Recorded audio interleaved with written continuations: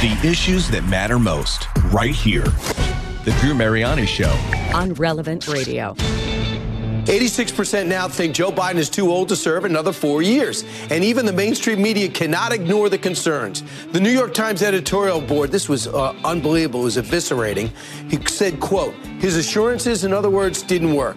He must do better. The stakes in this presidential election are too high. Adding this is a dark moment for the Biden presidency. It's the Drew Mariani Show on Relevant Radio. Yeah, it's great to be here with you today. Thank you for joining me. Let's pray for our president. Let's pray for our country. I was talking to Maggie, my producer here. We were just saying, man, we're just praying for peace in the world, too. We're looking at what's happening around the planet right now. It's good to be with you. We got a great show. We're on the advent of Lent, and we'll dive into that as well. We've got a really great look at everything from marriage today to the benefits of fasting and so much more. There's a lot going on in the world right now, too, and we'll talk a little bit more about the president coming up here. But new numbers just came out from the, I don't know if you saw this from the Labor Department. Prices are still going up today. And the Labor Department verified what everybody else knows. Inflation went up very significantly last month. I mean, prices went up 0.3% over December, which was more than they expected. I think they went up 3.1% compared to January of last year. Housing was hard hit as rent went up 0.6%. The stock market was not happy about this, of course. You might have loved the ride. I mean, it was hitting all these record highs, right? Well, the Dow, and I don't know where it is as of this broadcast right now. I have not seen it earlier today. It was down 500 points. So that's a pretty big hit. But you know it, right? You go to the grocery store. You look at your bill and you're like, what? I used to buy a cart full of food for this much. You fill up your tank. You're like, what? It's crazy. It is absolutely crazy. And, it's not over yet either. If you think you're paying high prices now, I was at a Super Bowl party over the weekend, and one of my friends works at the fifth largest, meat distributor in the nation. And another guy does rendering for an international company. And I asked these guys, I said, Kathy and I, my wife and I, we went out, and I wanted to get some meat. It wasn't a restaurant. We were in a store. I couldn't believe how much it was to pick up a filet or a couple ribeyes. I'm thinking, I don't want to spend that type of money. It's crazy. Strap on your seatbelt. Get ready. If you like meat, you're going to pay more for it. John Boyd Jr., the president of the National Black Farmers Association, told Fox News, this is a bad situation for America's cattle farmers and for America because we're producing 1 billion pounds less beef than we were in the country a year ago. Here's a clip from WHAS in Louisville on the future of the price of meat. Check this out. If you're looking for a juicy burger or a steak, be prepared. It's going to cost you. It always does. Why can't we just have nice things for cheap? Okay, so this is according to a new report focused on beef. It says that the price for cattle is skyrocketing in the U.S. because of low cattle herds. Researchers found herds have been cut to their lowest levels in nearly a decade. So it's causing ranchers to drive the prices up for the product in order to meet a profit. Despite the setback, the report notes demand for beef remains at its second highest level in the last 30 years. Yeah, no kidding. And look, my friend said to me, if you think meat's high now, it's only going to get worse. It's only going to get worse. I think sales for those guys were down. The USDA's biannual cattle inventory report showed that the country's cattle herd, it totaled around 70 million head as of January 1st of this year. But the Blaze reports that, it's down about 2%. From last year's crop. And I saw a news report. I don't know what agency it was, whether it was one of these morning shows or one of these, whatever it was. It doesn't matter. And I saw them interviewing these cattle guys, right? And those guys say they're selling off their herds, right? The cost of feed is up. We're now seeing the lowest herd size in 73 years. The biggest reason for that, drought, of course. Farmers and ranchers, are having to haul hay to other places, and that raises prices, along with a number of other things. So we'll just see where it goes. I don't know. You might say, hey, Drew, I don't care. I don't eat meat, right? Okay, that's good. I think, if you take a look at pork, here's the other thing, and I don't mean to talk too much about food today, but pork prices are super low.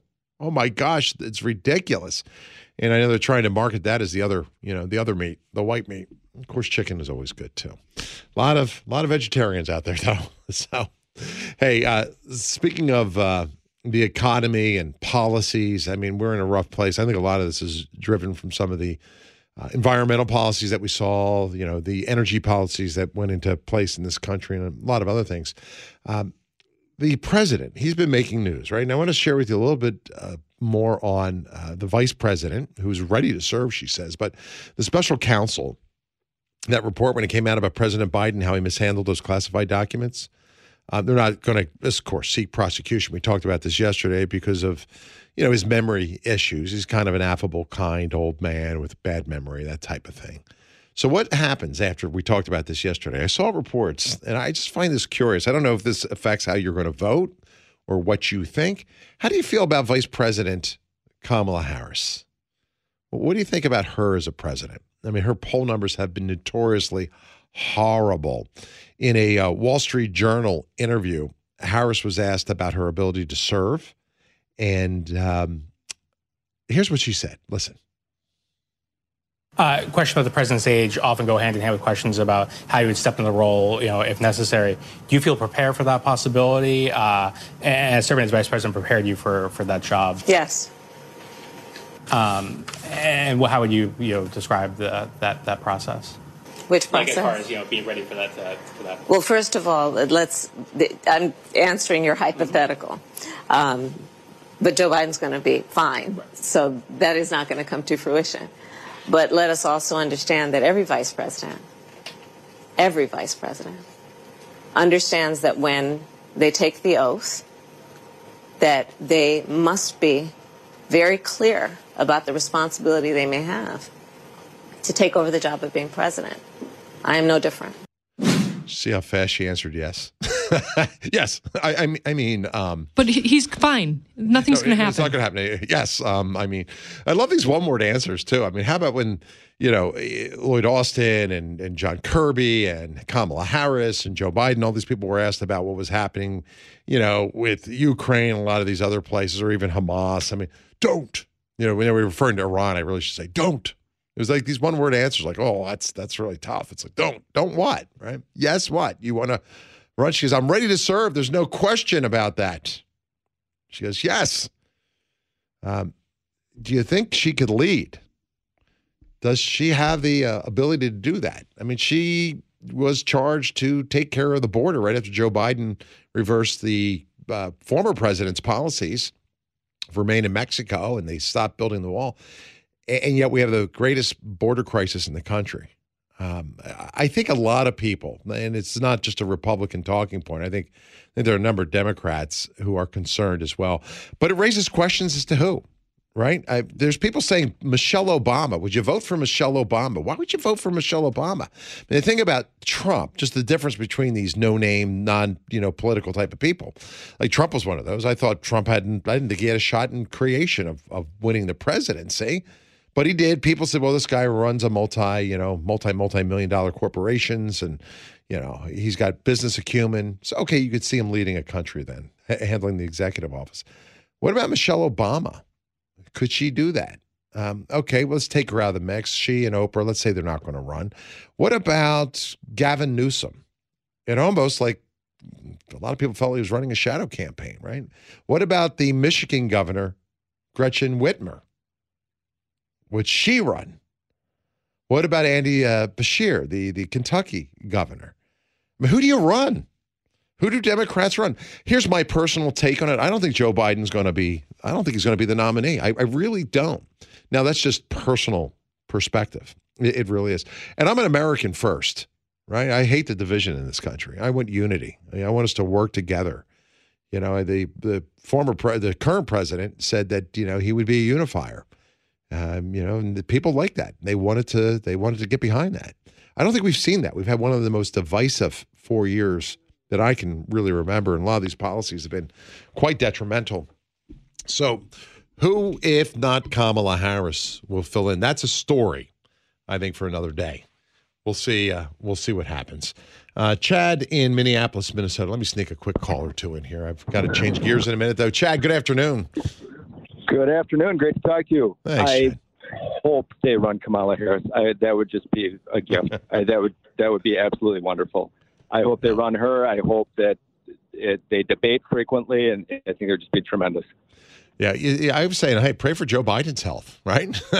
pray that he runs. Because that would be even better. Because the next election really should be about policy, not about personality or skin color or identity. I mean, that's the problem. I hate these identity politics where somebody's got to become a vice president or a Supreme Court justice or some position because they have a certain skin tone, color, or sexual orientation. It's just like, let's just put the most qualified person in. Let's talk policy, right? Let's compare agendas. Right. So we'll see. Chad, thanks. It's going to be interesting. Yeah, I know we'll talk more. Have a great day. Thank you very much. Appreciate that. All right. 888-914-9149. Can I sneak Paul in too? Let me sneak him very quickly. We've got Andrea Picciotti Bayer coming up in a minute here, but Paul's a doctor out of Los Angeles. Paul, good afternoon. Hi, good afternoon, Mr. Drew. The problems with the cattle and the meat problem is I heard that farmers are paid to get rid of the cattle, both here and Europe. And in our clinic, we see a lot of allergic reactions, and then we don't know what's causing them. And then the school snacks has chips, which could have an insect protein, which is a problem. So just want to bring that out. And doctor, let me just get clarity on this. I want to make sure I'm understanding you. Do you think that you're seeing a bug protein then in some of the food that the cattle's eating, and now it's manifesting in the population, or they're putting it in food? And then the chips, like children's snacks. Yes, it's also there. And then I tell the patients, watch for that. Luckily, they put it on the label. If it has the insect protein, we have to read that and avoid that. Fascinating. Hey, Paul, thank you very much for calling. I appreciate the insight, and feel free to join me anytime. I'll have to look into that. That should give us all some pause. There's a lot coming in the days ahead. I know a lot of people want to get online with me, but I got to change gears just quickly here. I want to talk about something else you need to know about too, and more policy. Right, more policy regarding the government mandating, when you can be open, when you can't be, what you've got to sell. I want to talk about grandparents and gender identity and policies and adoption, a whole lot of other things. Let's start with Chick-fil-A. All right, I want to start off with a story I've been following here. And I like Chick-fil-A. First of all, I like their food, right? For years now, the liberal culture, they've been out to get any business that goes against the prevailing elite ideology, right? I think you'd probably agree with that. Hobby Lobby is another example. Their owners are Christians. They're closed on Sundays. Why? Because they want to keep hold of the Sabbath. They were forced to pay for employees' abortions by the Obama administration. Do you remember that? And they said, no way, we're not going to do this. So they sued, and they won. It's just like the Little Sisters of the Poor having to, pay for contraception. What, are you crazy? Are you kidding me? Right? Another chain, Chick-fil-A, and I wish they were open Sunday, but I respect the fact they're not, right? Like Hobby Lobby, they want to respect Sunday as a day for God. The owners of the store came under fire a couple of years ago by some gay rights groups for supporting organizations like the Heritage Foundation or the Family Research Family Council. So they actually stopped making contributions to those groups as a result of that. But the gay rights groups and their political supporters, they never recognized that. So they're still under fire. The latest salvo in this whole attack is taking place in New York. There's a bill under consideration that it would require any restaurant that operates at rest stops on the interstate highway system to be open on Sundays.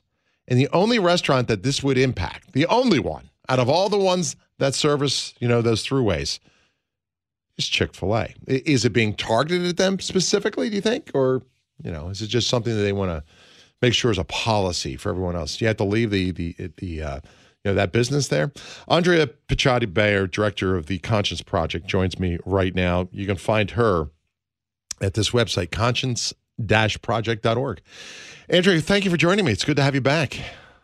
Drew, thank you so much for inviting me on. I always loved being with you. Well, a couple of things I want to talk about. I want to talk about this story with you. I also want to talk about a story I just saw that you wrote about, too, dealing with grandparents. But let's start with Chick-fil-A first. The legislation, It's not directly targeting Chick-fil-A, and I want to be fair about that, but everybody can see it really is kind of targeting it at them. They're the only one that it will affect. Fill us in on what's happening here. Can they challenge this on the basis of the principle that laws can't be written against specific persons or groups? Or how do you see this playing out? And what do you think is the ideology behind it? I don't want to say, hey, the government's coming after them because of their position on Sundays. But how do you see the big picture? Yeah, no, those are all really great questions. And I do think that there's something to be said about the targeting of Christian businesses like Chick-fil-A for their position against, same-sex marriages. This is of a different stripe. It's looking at their strict Sabbatarian commitments to keep closed on Sundays. But I think that there's something to be said about is there spillover effect. And that's, if this kind of law was passed and litigation started, it's worth looking into. But the issue is here, there's a 33-year contract that was signed with a private group to administer the 500-mile thruway in New York and kind of revamp all of the rest stops, which is awesome, right? Anyone that's taken advantage of traveling across our country, you need to take a break every so often, especially if you have a car full of kids. And the concession, this group that was managing the concessions has entered into contracts, 33-year contracts with different groups, including Chick-fil-A, knowing that in that contract that they're closed on Sundays. And a state lawmaker has proposed a bill to say, moving forward, we need to oblige any contractor, any restaurant that's going to be providing services in this thruway to be open on Sundays. But what's really unique, Drew, is in the actual language itself, it does mention Chick-fil-A, which I think is a big red flag. Wow. So that there's a lot of evidence here about targeting and targeting for unfair treatment. Chick-fil-A as an organization, as an entity. As a lawyer, I see this in one way, and then as a regular person, a normal person, I see it with a different view. As a Catholic, I see it with different views. But just, as a lawyer itself, this is really problematic proposed legislation. I'm hoping that there's enough of a public outcry against this so that it doesn't actually get enacted. Fortunately, it wouldn't affect the Chick-fil-A's that are there, at least for the next 30 years. But it definitely does put a shadow over the respect that we have for private companies, for companies to be able to operate consistent with their beliefs. There are exceptions in this rule for, farmers markets. So again, it shows that this isn't a generally applicable law. It's not a neutral law. And when we think about it, most of these rest stops have other options available. So just like any of us, when you're like, let's go out for eat on a Sunday, and you're, Chick-fil-A is closed. Right. There are other options. So it's not like we're leaving American travelers stranded and hungry. Yeah, I could see that if it applied universally and there was no food on the freeway for Sundays. Just in terms of our ability to practice freely religion, would this violate their right? Could they make a case that, hey, we don't want to be open because, we believe that we have to keep the Sabbath holy? Would it violate their rights to freely practice their religion? I think the fact that the government, at least this proposed legislation, does have a lot of evidence showing that they're targeted, it does run afoul of the general rule that you can't discriminate based on religion. The next step is, looking at this rule, is it excluding people, or in this case, a company because of their religious beliefs? And I think there's a lot to be said. It's not.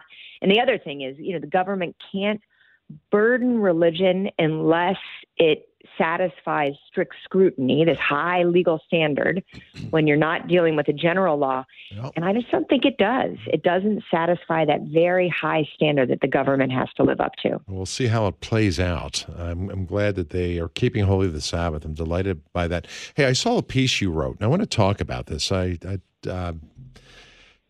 me give some perspective to those who are listening. And I think most people would agree that we're witnessing an escalating debate right now around the intersection of gender ideology and family and religious freedom. And, I'm grateful for what you did, because you wrote a piece about how this has now reached the doorsteps of grandparents who want to provide a loving home for their children. A lot of grandparents are raising their kids. So the Biden administration, a lot of various state courts have now introduced measures that prioritize gender ideology over the traditional family structure, which to me is just absolutely mind-boggling.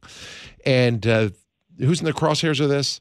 The children in need of foster care, children in need of adoption. And these new rules are being proposed, and they could alienate those whose religious beliefs don't align with this contemporary gender ideology. My son just adopted a child, and I'm so glad he is in, because as Catholics, if this was the policy, I don't know how it would ripple out. Fill us in on what's now happening and how this requirement to affirm a child's self-identified gender expression, how that can affect everything from foster care to adoption.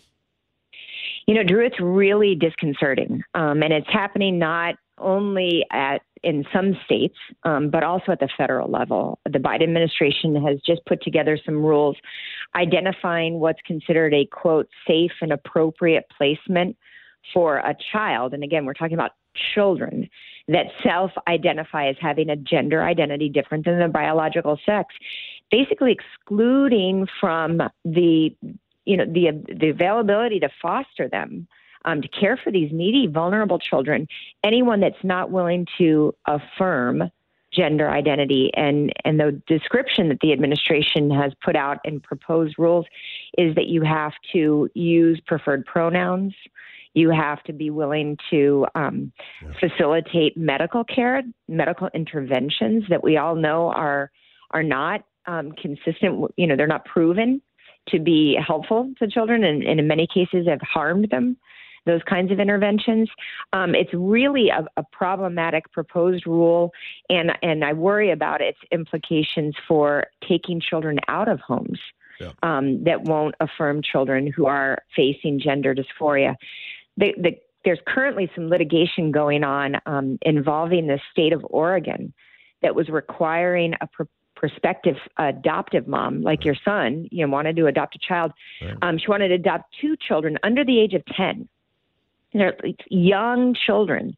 And she was taking some certification trainings where the state of Oregon was asking her to, again, affirm a prospective gender identity, not even children that have identified as having, gender identity issues, prospectively agree to bring kids to gay pride parade events, to bring them for medical interventions, to use preferred pronouns, to allow a child and facilitate a child dressing in a way that was different than their biological sex. This mom, Jessica Bates, who's amazing, said, hey, I'm a devout Christian and I can't do that.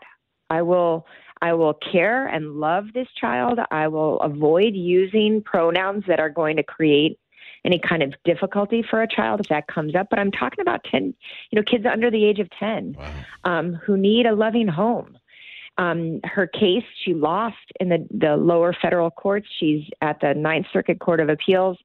And on behalf of 3 different families, I submitted an amicus brief. And one of those families were grandparents that are raising their 2-year-old grandson in Washington State. Yeah. And they too have been in the process of considering perhaps adopting their grandson.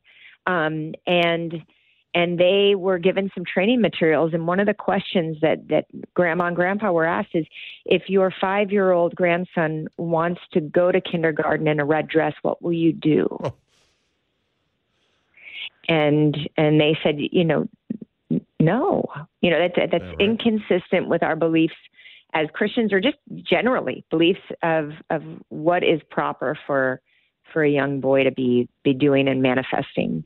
And they're worried. They're worried about losing the ability to care for their grandson. They're worried about maybe being prevented from adopting him. So Andre, we only have a few minutes left here. And if you're just listening, just tuning in, I'm speaking today with Andrea Picciotti-Bayer. You can, if you missed any of this, go back to our podcast and get plugged into it, especially if you're a grandparent or you're thinking of adopting. What are the long-term implications for religious freedom if courts rule against, let's say, Jessica Bates, right? I know you wrote about the Freemans as well in your piece, and your piece is available where? The best place to get that is the Conscience Project? You can look at it on our website at conscience-project.org, or, it's on Fox News with Fox Opinion. The long-term effects are many people of faith are going to opt out of these important social service programs because they're unwilling to do things inconsistent with their faith, or they may be forced to be quiet. We know that especially in foster care and adoption for Catholics, that's been part and parcel of the church's presence here in the United States. And to lose people of faith from this important service to vulnerable kids would be a travesty and almost re-victimize kids who haven't been cared for the way they deserve to be cared for out of their families of origin. Well, I'm grateful for what you do. And I want to put a plug in for your organization. And again, Andrea is she's the director of the Conscience Project. Find them online at conscience-project.org, conscience-project.org. What will people find there? I don't know if, I hope people will bookmark it. I hope they'll put it on their radar, but why don't you plug everyone into what you do? We have a lot of written material, opinion pieces, but we also have a cool video series, 3-minute little videos, just getting a sense of what's going on, because religious freedom is under attack, and people of faith need to be prepared to defend their beliefs, to exercise their freedom, and to help defend it in the public square. This is an important core freedom for American society, and we can't let it go without a fight. You got it. Andrew, thanks so much for your time and for all that you do. Keep writing, okay? All right. Thanks, Drew, and have a great afternoon. Thank you so much. It's Andrea Picciotti-Bayer. Again, check out the Conscience Project, if I can get that out of my mouth. I'm going to take a short break. When we come back, we'll change gears. Boy, we've got a lot to share with you today, a lot to unpack. So stay with me. I'll be right back. All the news and issues of the day. The Drew Mariani Show on Relevant Radio. Hey, today we'd like to thank Santi, who's listening in Maine, for donating his 1983 Jaguar XJ6. You can join thousands of other listeners in donating old vehicles, trucks, boats, and RVs by visiting relevantradio.com/car. That's relevantradio.com/car. The things that have changed with Obergefell and Windsor versus the U.S., Supreme Court decisions, executive decrees, all sorts of things leave us, quite frankly, bewildered, right? I mean, even the gloom and doom prophets never saw this coming. The Drew Mariani Show on Relevant Radio. Yeah, that's Dr. Scott Hahn. I think he's absolutely right. Brilliant man. Great convert. Clearly has his finger on the pulse of what's happening. He sees the big picture. I was just talking with Andrea Picciotti-Bayer about New York's proposed legislation that would force Chic-fil-A, to all their stores and restaurants to be open on Sunday when they close their stores universally. They want to keep holy the Sabbath. They're good Christian people. And then you heard our conversation about gender ideology, right? How it's impacting grandparents who just want to take care of their grandkids, right? But the state of Washington, no, they're saying you have to raise that child as we see fit. You're not the primary educator. We are. Yeah, that's not exactly what they're saying, but you get the point, right? Your 5-year-old, 6-year-old kid wants to go to school and wear a red dress. And you're saying that's not a good idea, Bobby, right? Well, the state, they might say something totally different. Those were just two examples we just discussed of what I think is an ailing culture, a sick culture. And look, I'm a man of hope. I think there's solutions. I think there are answers to these problems. I'm not going to bury my head in the sand. I've got children, and now since my son adopted, I've got a grandchild. I have hope for the future. Because of people like you and me, and like my next guest, Dr. Jay Richards, who's going to be joining me in a minute here. He just came out with a book, by the way, and you probably recognize him. He's been on the show with me many times. We've talked fasting, we've talked economy, we've talked a whole litany of things. There's a lot going on, though, right? I sit back, and I had mentioned to you the administration trying to force nuns, like the Little Sisters of the Poor, and other Catholic employers, like Relevant Radio. They want Catholic groups who diametrically oppose those types of policies to pay for abortions and contraceptions for their employees. The Little Sisters of the Poor had to go to the Supreme Court. Not once. They didn't let them go, but twice. I mean, just think of the optics of the Little Sisters of the Poor, and you're trying to force them to go ahead and to provide contraceptions and pay for abortions. It's ridiculous, right? Not once, but twice. You got California persisting in the same effort. You've got drag queens, that go before, we talked about Dodger Stadium and public libraries, and they want to read to kids. This garbage is being supported by lawyers who call themselves, Christians in some cases. We're at a time of great confusion. We've had riots in major cities where even police stations are being burned down. I just saw footage of police officers in New York City getting pummeled. What happens? People are arrested, they're let go, or nobody's arrested. Yet what do you see on the other side of the street, right? You got the FBI showing up in the early morning hours. They go to some pro-life activist like Mark Hoke, right? They pull out their guns, they go into the home, they terrify the wife and children, they take him out in handcuffs. What was the crime he committed? Did he burn down a building? Did he kick a cop? No, he pushed back on a abortion clinic worker who was getting in the face of his son. And as a result of that guy has been drugged, around in chains. You now have 11 pro-lifers. Or not 11 pro-lifers. I forget how many there are, maybe a dozen or 10. They're facing 11 years in prison because they walked into an abortion clinic and they offered roses to women who were there. That was their crime. And that's not all. I'll leave it at that. You get the point, right? I'm just giving you the big picture here. The question is, what do we do about it? What do we do about it? A lot of people say, let's just get along. We'll go along to get along. There are those who want to fight back, right? I think this is a spiritual thing. I think we need to engage it a number of different ways. And my next guest, Dr. Jay Richards, who is a senior research fellow at the Heritage Foundation, a senior fellow at the Discovery Institute, the executive editor of the Stream.org, the author of a number of books. His latest, I'll tell you about, it's called Fight the Good Fight. I got it a couple of days ago. I had a chance to go through it over the weekend. The subtitle of it, by the way, is How the Alliance of Faith and Reason Can Win the Culture War. It's a must read. It really is. It's a great read. If you want some clarity, if you want some light in this dark culture, you want some hope, this is a great read. He co-authored it, and he's here to join me today to talk about how the Alliance of Faith and Reason can win the culture war. Doctor, congratulations on your latest work. It's fantastic. I'm delighted to have you here. Thanks so much, sir, and thanks for having me. It is kind of odd to be here on Mardi Gras right before Ash Wednesday, not be talking about fasting, but that's right. When today's the book came out. I thought I'd give you a break. We're always calling you for fasting. But I got your book, and I went through it, and like I said, I think it's a must-read. It should be on people's in their spiritual libraries. There's a lot of books that have come out on the subject recently, and there are some that have basically said, well, it's time for the Lord to come back, so let's just go hide ourselves. They have these different approaches, some pretty extreme.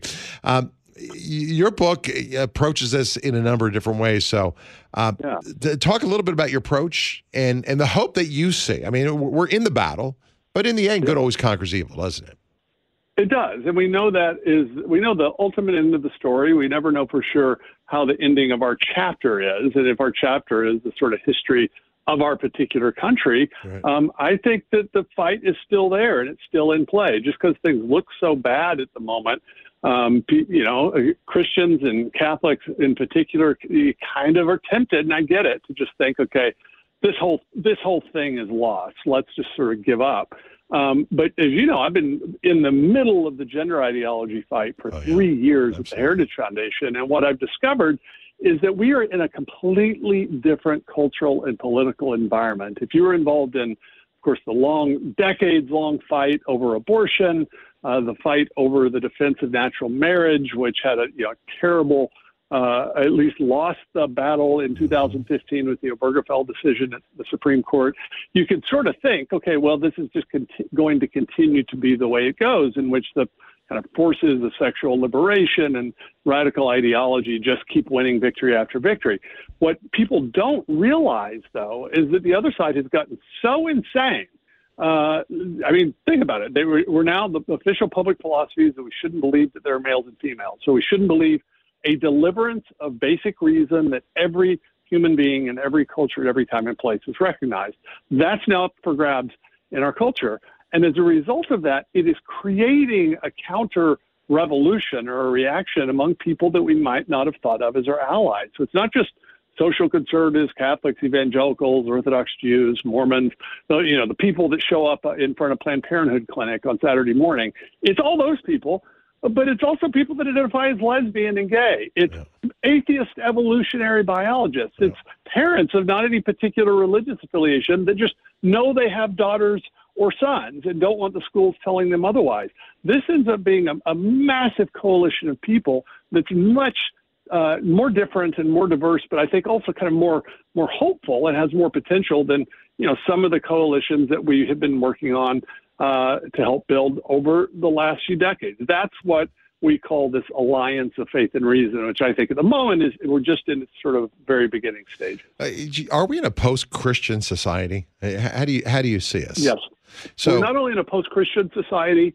I think thinking of what Pope Benedict XVI said is that the time would soon come. He predicted this, in which it would be the church that would be the final defender of public reason.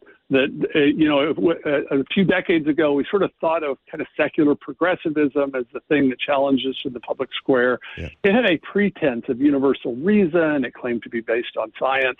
Those days are long gone. We're now in a situation where the public philosophy is fundamentally anti-rational, so that, like I said, the atheist evolutionary biologist who just thinks that sex is real, that males and females exist, we have more in common with him than we have with the kind of commanding heights of culture. And so that's causing a lot of people, including people on the other side, that think of themselves as leftists politically, that might think of themselves as secularists.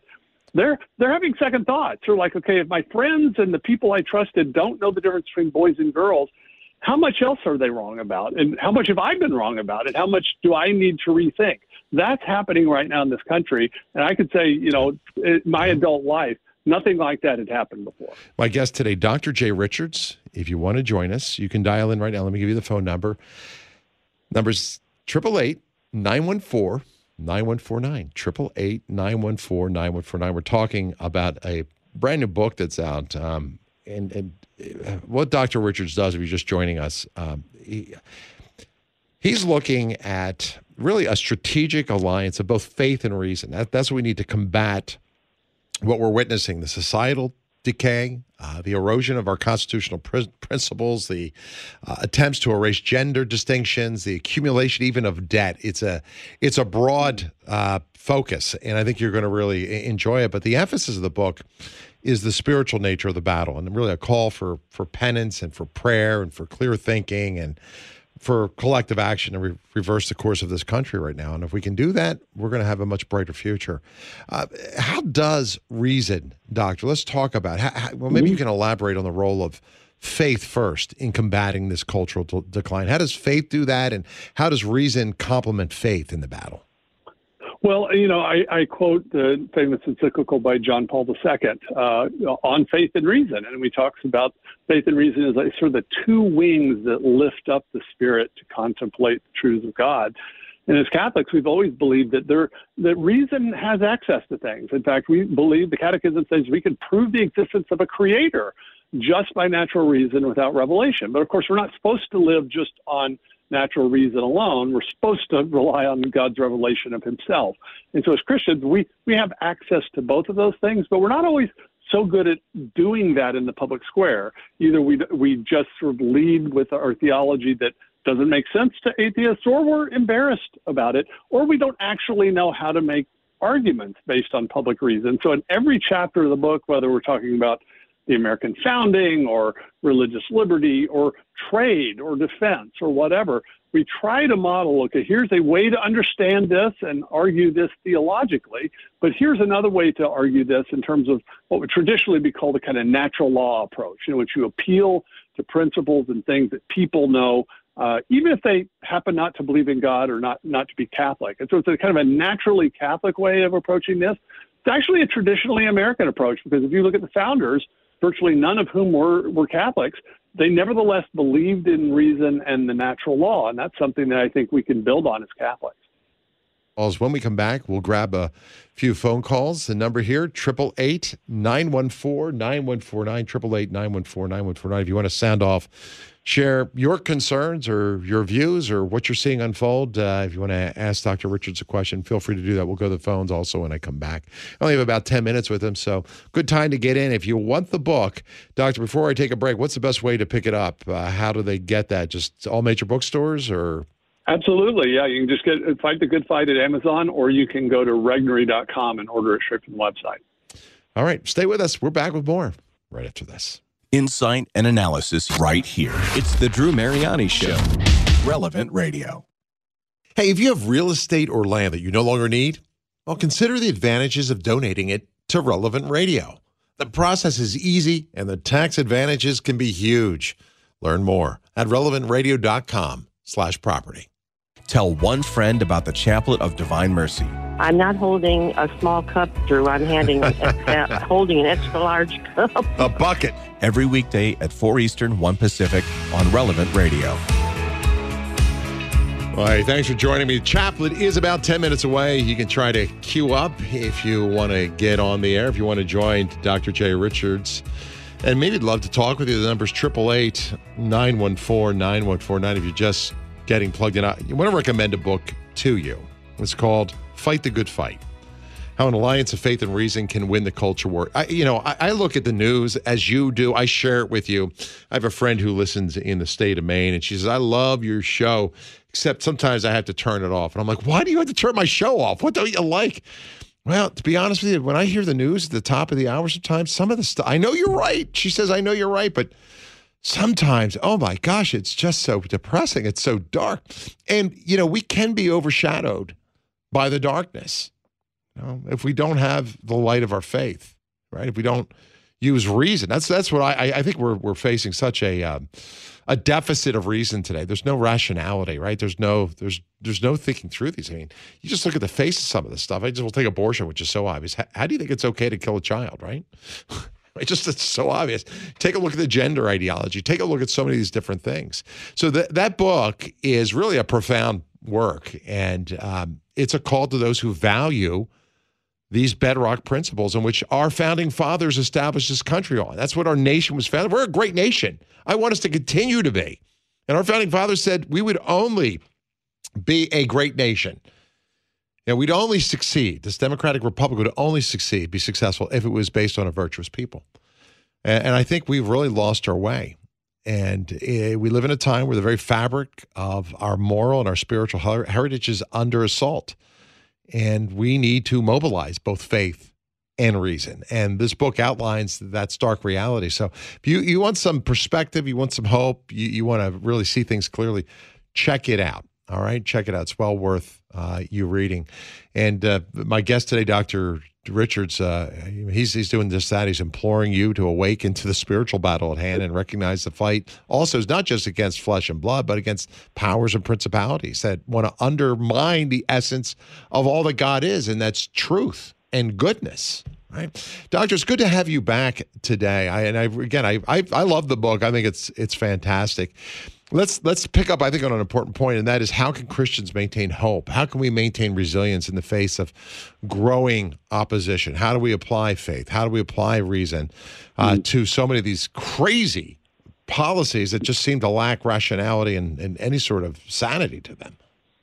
Well, they do. And this isn't something, Drew, that I actually realized when I got involved, especially in the gender ideology fight. As you know, I've been sort of involved in faith and politics stuff for years, but this issue would actually create an opportunity for us, an opportunity for Catholics who believe in the power of faith and of natural reason. We just sort of see the culture always moving in one direction, but remember, any society of laws is going to have to. Reality has a say in these things, and so if you just decide you're going to exempt gravity and you're going to pass a law against gravity, gravity is not going to listen. Laws of physics don't change that way. Same thing with the kind of basic biology and basic economics. There's just these realities out there. Honestly, I hadn't thought about, but at some point. The public culture gets so crazy that it's so out of keeping with basic realities that even people that are just sort of trusting their own light of reason all of a sudden realize, okay, something different is happening now. I mean, you talked about abortion. I mean, abortion involves us denying a basic truth of embryology about when life begins. Here's the difference, though, is that no one directly experiences that, right? Unless you study biology, it's easy for people to kind of forget that and just sort of leave it all murky. On the other hand, everyone directly experiences male and female, boy and girl. We all know that. Every culture recognizes it. And so for 50 years, our public culture has denied the basic truths of embryology, which you can know by reason, but you have to kind of go and look for it. Now it's denying the direct deliverances of our eyesight and our experience and our reason in a way that it's just never been more blatant. And so I think that's why all of a sudden a lot of people that were sleeping culturally and morally that just really didn't realize what it was at stake, all of a sudden realize, okay, these people are coming for our children, yes, and we got to do something about it. That creates an opportunity for us. So, I mean, we live in a strange time. I mean, I can't believe where we've come in just 5 to 10 years, right? I mean, ever since Obergefell and it's this slippery slope, and we're accelerating down it. And I guess the question is, how do you address the skepticism towards religion today, towards conservative values in today's society that really rejects them and throws out reason, with them, because they're really rooted in reason. How do you address today's society that just outright rejects those values? Well, I mean, you've got to make a public witness, but you've got to do it well. I mean, even like the question about sex and gender, there are Christians will often make kind of bad arguments about this stuff in the public square. How exactly do you find male and female? It's actually a little more complicated than you'd realize. And so first, sometimes it's just kind of boning up on the details. That's the point of this book, is to help people that can't study this stuff full time. Okay, what is the gist? What are the key things that you need to understand, the key distinctions? Because what I'm picturing, Drew, is we join battle with people that we disagree with on other things. This might be radical feminists who are pro-choice, but that totally hate gender ideology and think girls should be able to compete against girls, right? That we will gain credibility with those people by fighting with them and defending something they see is very important. That creates a different opportunity than if they were just seeing us as opponents, right? So that when we later want to reserve the right to, say, talk about abortion or talk about the nature of marriage, we're much more likely, I think, to be heard and to have a fruitful conversation than we would have before, say, 5 or 10 years ago, when there just didn't seem to be any bridging of the divide. That's the good news. There's a lot of people on the left that are secular that still have more or less the command of reason, and they see some of the light of truth. And this is our opportunity to affirm that, to fight with them for it, and then reserve the right, as I say, for a wider conversation about all the other things we disagree with. That makes sense because, I look at it's almost a three-prong attack on people of faith and on reason. You have the government pushing a transgender agenda. You've got the media and our educational system, pushing all these different ideologies that are out there. And it's a tough trifecta to push back against. So I think you're right. We need to stand and be a public witness. And I think your strategy of creating these alliances and going after these things one at a time will make a difference. What was your biggest takeaway? I only have a moment or two left in writing the book. I mean, I know whenever I do research for a book or something I'm working on, I'm always surprised to learn something. What was it that surprised you the most, or your biggest takeaway?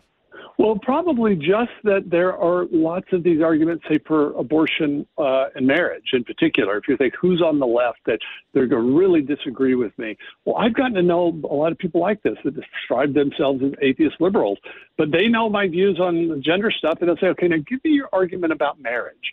Okay, what do you think about abortion? And they listen, and they might disagree, but they say, okay, that's a rational view. That's not the kind of hateful, irrational view that I imagined conservative Christians holding. And I don't think I knew how to make these arguments 2 or 3 years ago, but I just think we're now in a different context in which people are willing to hear us. Those that already especially have done something costly to defend the truth as they can see it, and there are a lot of people like that, they're more disposed to listen to us on other things than I think they were even a few years ago. So you have hope for the future, Doc?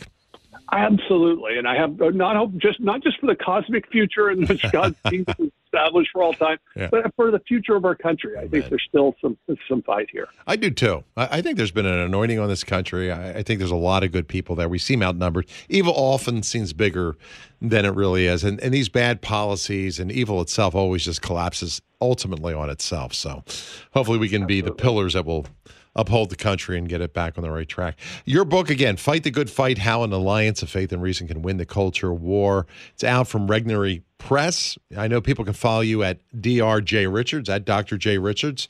And again, best place to get the book? Amazon.com or Regnery.com. All right, we'll check out both those. We'll try to put a link up. Doctor, thank you so much for your time. It's always great to talk with you. Great to be with you, Drew. That's Dr. J. Richards. And again, the book is called Fight the Good Fight. It's out today, so we have a great opportunity to talk about it. Check it out. The Chaplet of Divine Mercy is straight ahead. If you want to join me, you can get in right now. The number is 888-914-9149, 888-914-9149. Do me a favor, too. Tell others about the Chaplet. Have them join us. We will also be streaming it live on YouTube and on our Facebook platforms, and you can join us that way as well. All right? So if you need prayer, let's gather together. We'll make a difference, okay? That's straight ahead. I'll be praying for you. Say a prayer for me, too. I appreciate it. We'll be right back.